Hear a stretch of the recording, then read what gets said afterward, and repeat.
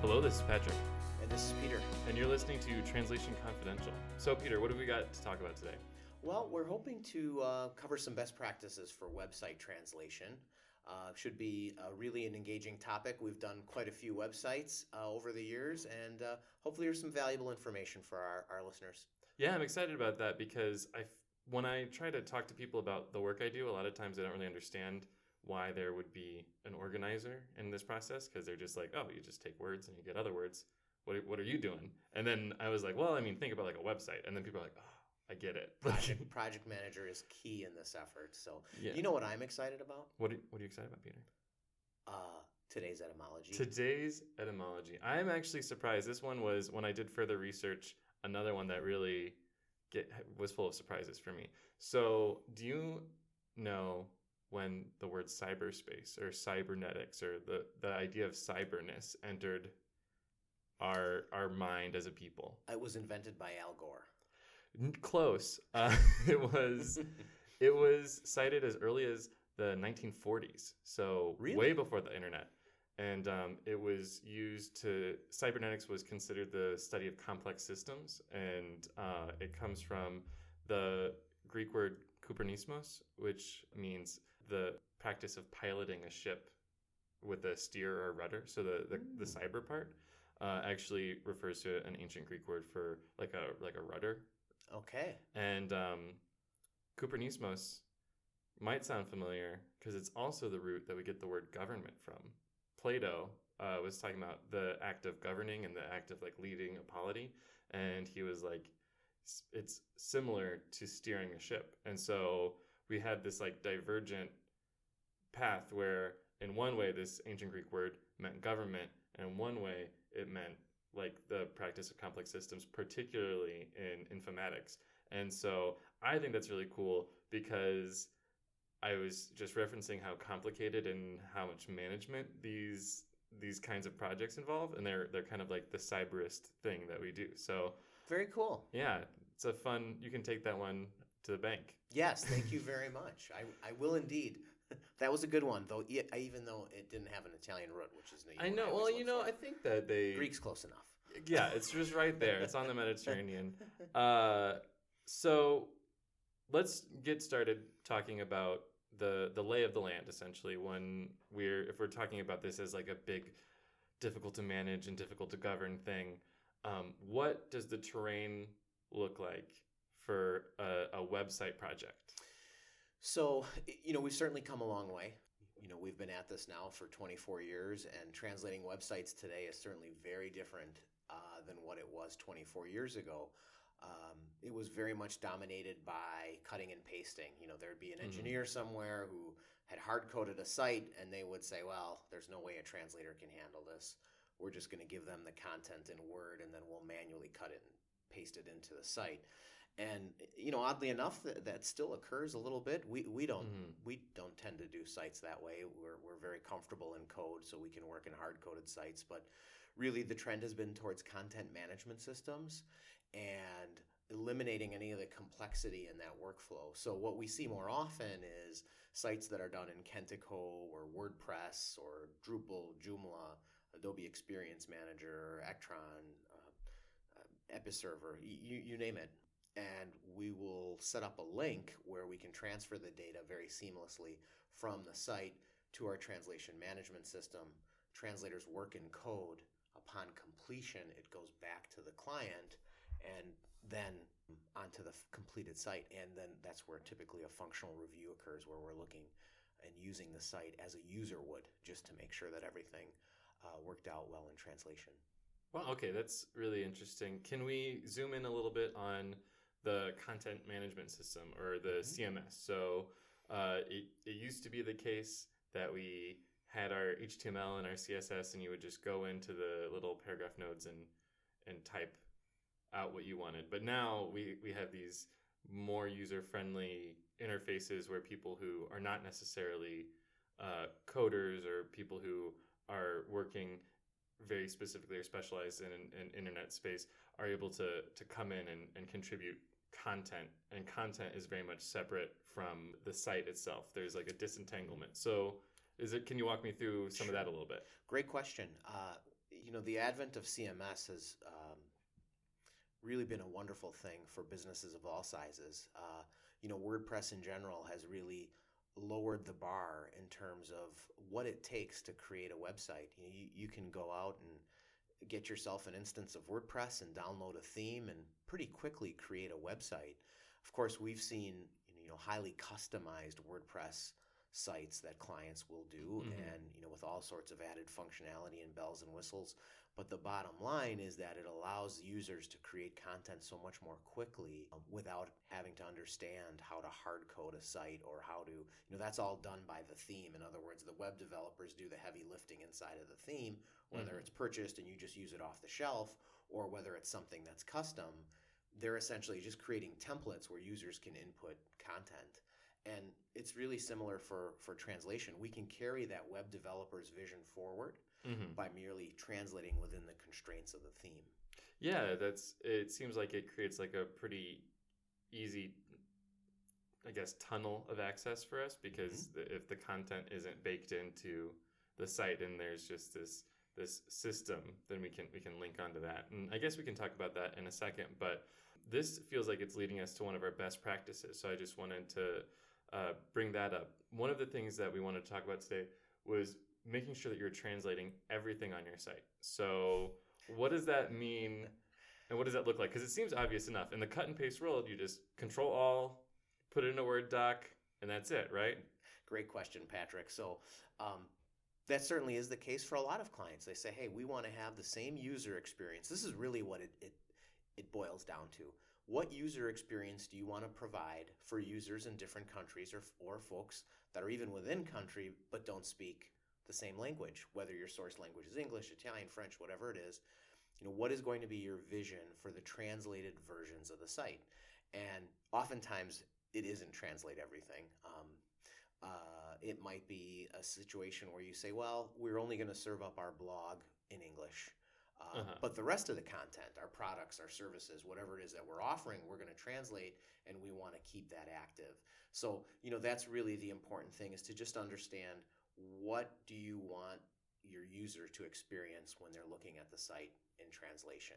And you have to think of things like, well, will we still offer our blog and just offer it in English, or will we actually exclude it from the translated site? How will we do that? So those are all things that have to be covered on the front end, so you're properly scoping what will be translated.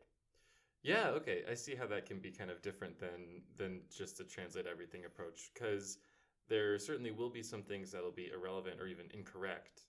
So you really have to kind of surgically cut out the bits that you think will work in another market, or that are relevant to another market. And that is especially true, Patrick, for when we do internal websites. So we do a fair amount of work for, we call it intranet work, where it's really corporate news for larger corporations. They serve it up via the web.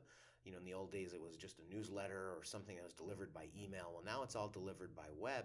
This is especially true when you're talking about HR policies. Well, maybe there are certain HR policies that are applicable in the US, but they're not applicable in China. Or maybe there's discussion of the holiday party at headquarters in the US. Well, maybe that's not the case in China or the Netherlands, or wherever these offices are. We've even had, it's sort of low-level issues, but yet they're important. There was a client we had that was having a contest where people were submitting recipes in the US.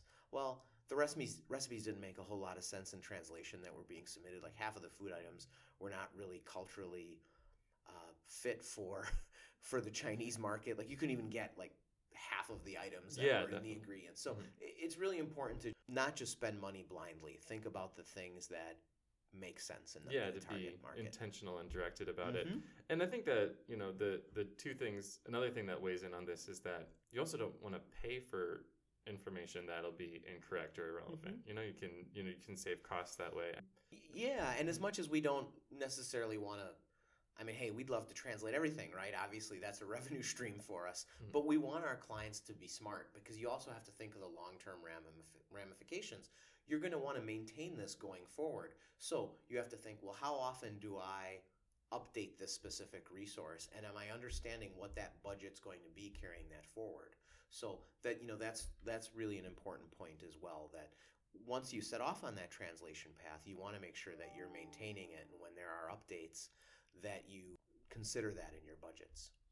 Sure. So that sounds like we kind of have a handle on being intentional about the content. Mm-hmm. But I think another zone where we can and try to be intentional and focused in this sort of project is where the content is going. So can you talk to me a little bit about locales and how they affect specifically a website? Sure. Great question, Patrick. So, you'll want to think about your products and services. This is very important for folks that sell online, sort of have an e-commerce site. Mm-hmm. So, are you offering all of the products or the services in every market? And if the answer is no, well, then you have to make sure and understand, okay, when we do the Spanish version of our site, we're going to eliminate this product line or this service line because it doesn't apply to that market. So that's important. Or if it is intranet, what is it that you're offering? So are there certain HR policies that you don't want to provide because it doesn't apply to this market? So really just being conscious of which parts of the site are going to apply to which markets. That's really, really important. And then there's also the consideration in locales, if it's more of a consumer site, does the toll-free number work, or what parts of the contact us page, who's going to be the point of entry or the point of contact? Where are you sending people in a conversion funnel? So that's really important as well. Yeah, I'm glad you brought that up, because I think that when we talk about locales, I think that we have a tendency just to think like style, like, oh, people from Argentina speak differently than people in Spain, and it's on the internet, anyone can get there, and you can only be so targeted with your audience. But at the same time, there's this deeper level than just like the linguistic and stylistic issues that goes into the functionality of the site and what you're going to use it for. Another great point, and I hadn't considered that from your question in terms of locales. We recently had a discussion with a client where they said, well, we really want to translate our site into French. So we discussed it and said, well, where does most of your traffic come from? And you can easily see that in analytics. Mm-hmm. Most of our traffic is coming from France, or most of our traffic is coming from Canada. So if it's pretty even and both markets are important, you should consider doing a version for Canada and a version for France, because the languages, the sub-languages are quite different. But if 90% of your audience is in Canada, well, maybe it would be okay to just do a version for French Canadian. So all really important considerations. You really want to get a handle on your traffic, or if it's a new market that you're opening and maybe the traffic isn't there, but you want it to be there, then be specific. But there are sub-languages that you have to consider. So, Portuguese and French and Spanish, and many varieties of Spanish as well. So you want to be conscious of who is visiting your site. So that deals a lot with the messages going out, and I think that as translators, that's normally what we're interested in. But there's an entire or different side to this feedback where we have the messages coming in. So if you have a website that is in another language, you have to be prepared to deal with answers and questions and engagement from other languages. I think that's the point of having a website, right? Is having engagement. So how do we manage that kind of engagement? Absolutely. So you'll see in modern web design, a lot of sites will have, the chat functionality, or they might serve up even a chat bot if it's sort of a help-related site. But you have to be prepared for the fact that if you're releasing a site in another language, well, how are you going to handle that? Because now those chat messages are going to come at you in real time in another language. So are you prepared to handle that? How will that be handled? How will those messages be routed? Also, you have to think of time zones. So if in the US, you're serving help via a chat window and you're doing it from 7 a.m. till 5 p.m. Central Standard Time, well, how does that affect a user in France or in Spain or in Germany or in China? How will you handle that? The same goes for your forms. You're trying to get these conversions. So number one, are you localizing the form? And number two, who will those requests go? What if someone has a question and they're typing the response in Chinese? Who's going to handle it? You want to make sure to have all those issues addressed before you release the site, because the last thing you want to do is alienate a customer and have them wait for days for a response. Definitely. And I'm sure that there are more ways of handling that kind of issue than we have time to go into. But I guess one thing I'm wondering is, can these chat functionalities be disabled for certain languages? Like, is that one option? Absolutely. So that's something that we've seen clients do. They'll only serve up the chat window on the source language on the US site. So you can do that. You can instead push people towards forms, which then at least gives you some time to cover it. We've seen clients set up the forms so that instead of the forms coming into the US office, they have an office in Italy. So okay, well they'll handle all the European requests. Uh-huh. So really, there's a will, there's a way. It's certainly all manageable. It just has to all be covered up front. Sure. So you mentioned getting, like, for example, the Italian office involved in this kind of engagement management for Italian. That seems like that could be implemented throughout the process. So can you talk to me a little bit about getting input from native speakers of the language who are going to be using the site and how they interact with it? Another great question. You're good at this, Patrick. Thanks. One of the things that should be considered is what to, we talked earlier about what to include in the site. Getting some feedback either from your users, or if you have an office in country, or if you rely on a distributor relationship. It's really good to get them involved in the process early. Let them know that you've selected a translation provider, or it's being handled by freelance translators, or it's being handled internally. Get them into the process early. Have them look at the English site. This is the candidate of what we would like to translate. Is there anything that you feel is missing for us to accomplish our mission in country? Or is there something that should be eliminated because it's not being offered? Have them look at the English site, in other words, to approve the source before translation. That one little step will really pay dividends. And there's also another thing that you can do is ask them, hey, would you be able to be part of the review process? Our translator is going to provide translation. They're actually going to translate a glossary up front. Would you be able to approve that glossary and be part of the solution, rather than 4 weeks later just say, hey, by the way, we translated our website. Here it is translated. It's better to get people involved in the process early. That way they'll feel like they're part of the solution.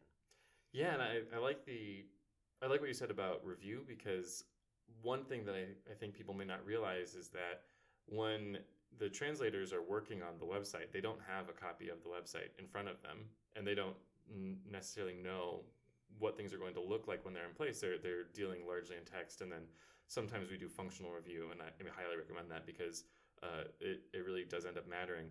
But for instance, I had a friend who is from Kuwait, and she is an Arabic speaker, and all the time she interacts with websites that say that they're localized for Arabic, and she goes in to type her name, and it isn't able to fit her full name because they have different naming customs, and so she, it'll ask like first name, middle name, last name, and she's like, well, that's not really true for who I am. And so like she eventually started just putting like a series of initials for like the middle name section that like covered all of her names that she had going. And so I mean, I can't really personally say too much about Kuwaiti naming customs, but I can say that is something that she caught and she saw, but she caught it too late because she wasn't part of this review team. She was just a user who just felt put out by this process.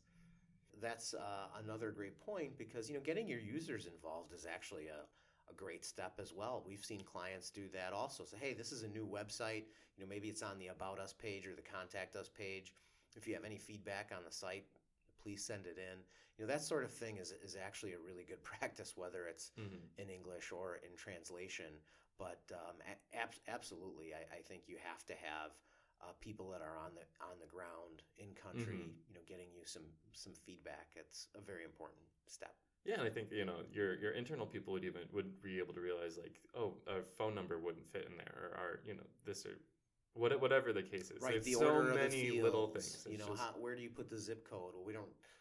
It's not the same, and it's not the same in Europe in terms of how that address is formatted. So those are all like really important steps, and will show your commitment to that market. I mean, along the same lines, and if we've really discussed it, but you really shouldn't machine translate the site. I mean, that's something that's like really obvious. I understand it's super easy to just go to Google and activate their little machine translation, the Google Translate icon, and wow, our site is now translated in 72 languages. It's cool that it can do that, but number one, it's not great translation. It's not vetted.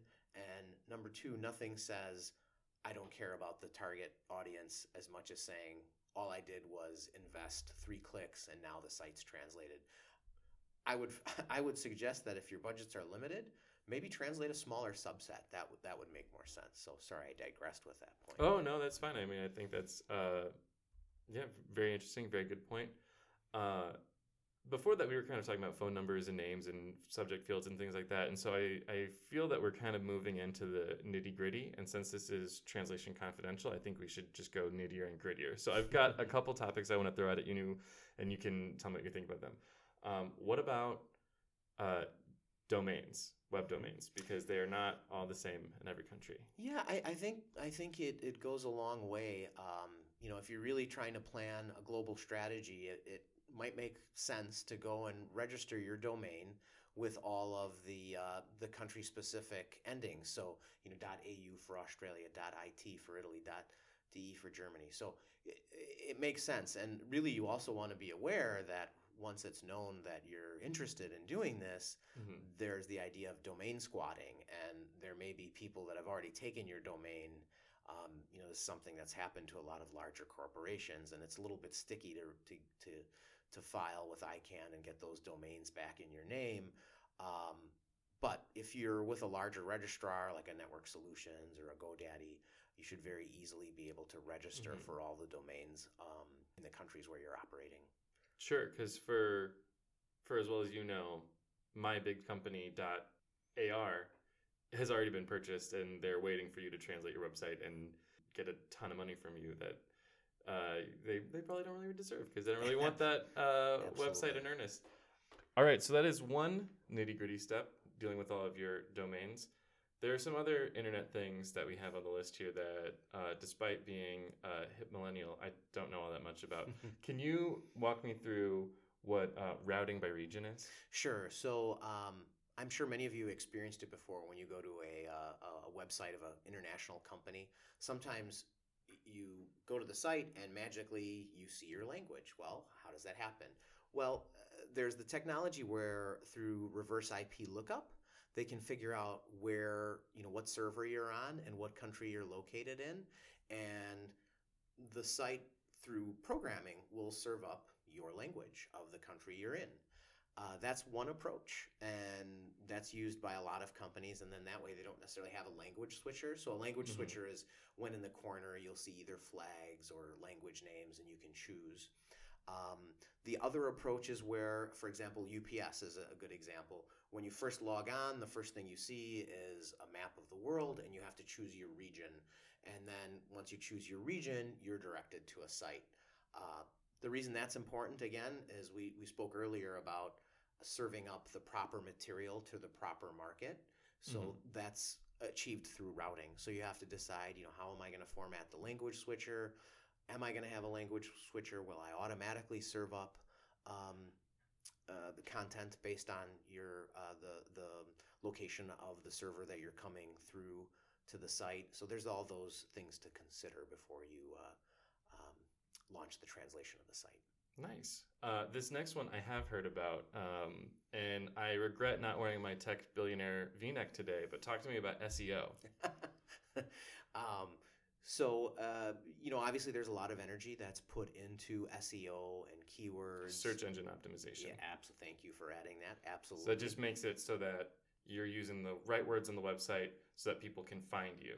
Exactly. And you can't really just blindly translate those keywords. And this is important as well if the client is also has an AdWords strategy. So in other words, AdWords is the Google mechanism where you search for something and then you see an advertisement for a company. You can do that in other countries as well. So you'll want translated ads and translated ad words, or the words that trigger those advertisements to appear. So it's really all sort of the same issue. You can't just blindly translate those things. Something to think about for AdWords ads, there's certain restrictions on the length of the material that you'll see in the advertisement. So you have to be aware of that when you do the translation, so that the content isn't cut off. You'll have to be a lot more concise, especially with languages that expand like German. For the AdWords or keywords themselves, the translator really has to put themselves in the mind frame of the user. So something that you might search for in English might be a little bit different in translation.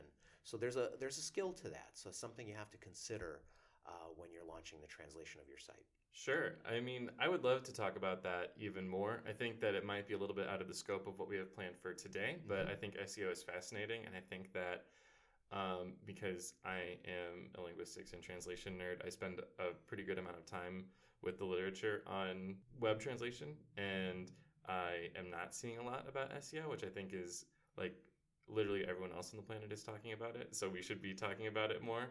So I would love to go into that further, and maybe we'll do another episode about it, or maybe some. I know we want to do more on website translation generally, so hopefully that's something that we can pick back up on, because I'm sure people will be interested. For sure. We can definitely dive down deeper on some of these topics. But I think that there's one final thing that kind of encapsulates all of this. So the whole idea that I've been hearing so far is that there are lots of moving parts. You know, we are steering the ship, and the idea throughout is that we just have to be intentional and thinking about what we want to happen and what we want the end to look like.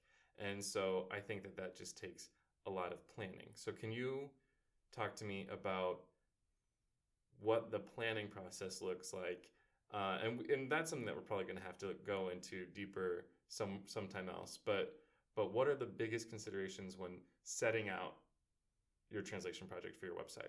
So we talked a little bit earlier about the role of the project manager, something you alluded to earlier in this episode.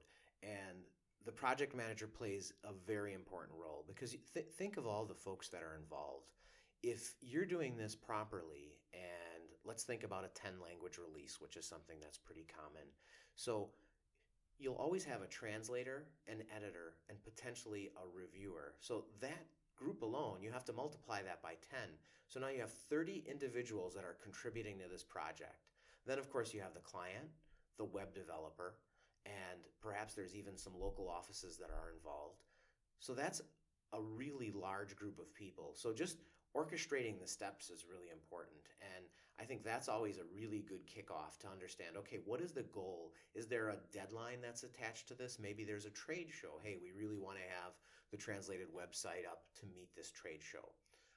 Okay, then let's work backward from there. You know, when will final content be ready? You know, some of the things, and there's of course all sorts of pitfalls that can happen in these steps, like starting too early. You know, how many times have we translated a project, whether it's website or otherwise, where the content wasn't finalized? There's all this effort to go into translation and getting it done. Oh, geez, we changed the copy dramatically. There's certainly ways to mitigate those things, but again, those are things that should be discussed up front. You know, this content is a little bit fluid, but we're going to start translation early. Well, as long as everyone knows that, there's a certain strategy you can implement. You can put those steps in. When is the client review going to take place? When is the functional review going to take place? You know, just getting all the steps mapped out are really, really important. And, you know, as you proceed down the line in the steps, that's where the risks are much higher if you're making radical changes to the source. Because again, that affects the other 30 people that are collaborating in the project. Yeah, I think I've seen this happen before, but to return to the naval metaphor, your project manager really can steer you out of anything, but it can get really bad. Like it can, if you are, you know, backpedaling and moving backwards, you're really fighting the process and kind of going upstream. And so making sure that you make all the right turns and do everything the right way, moving down the road can just save everyone a lot of time and a lot of trouble. So absolutely. I mean, everything's possible. The only thing you have to understand is that, you know, those are all impediments to the process that might affect either the budget or the timeline.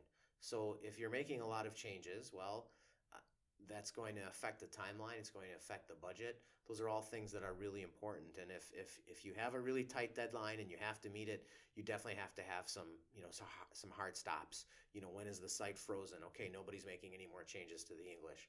Those are all really important hard stops in the process that'll ensure that you meet the timeline, that you meet the budget. And really, a strong-willed project manager is the most important part of that equation. Yeah. Well, that sounds great. I think that we have a lot to think about. Do you want to do maybe one or two takeaways, like Sure. biggest thing to take away from this discussion? Sure, sure. For me, I think the point that we just covered: proper planning, getting the vendor, your translation vendor involved early, getting your reviewers involved early, getting all that feedback from some of the earlier points in this episode. Those are, to me, the most important aspects of the process. Sure. For me, it's really been thinking about the nuts and bolts. I really liked getting into that because I know that there are even more than that. And have you ever heard the expression, don't forget the books? No, I haven't heard that. Oh, okay. It's kind of cool. It was featured in How I Met Your Mother, but I think it's like a thing that people say. But there's a story of this architect who was building this library, and he had designed everything perfectly, and the windows were all in the right spot, and all of the doorways were wide enough for enough people to go through them, and everything was worked out. Except he didn't think about the fact that books are heavy, and so the foundation wasn't built strong enough. He didn't account for that, and so it caused the building to sink. And so the expression "don't forget the books" means like you don't know what you don't know, and there's so many things that you have to consider, and it really is about hypervigilance and really good planning. And I think that is a motto that you can really take into this kind of project, because there's so much local knowledge that's involved in it, and there's so many moving parts. That is right on point, Patrick. Very true. That is a really good saying, and is very, very much on point for web design, development, and translation for sure. Well, sounds great. I think that's all we have for today. So thanks very much. I'm Patrick. And I'm Peter. Thanks for listening.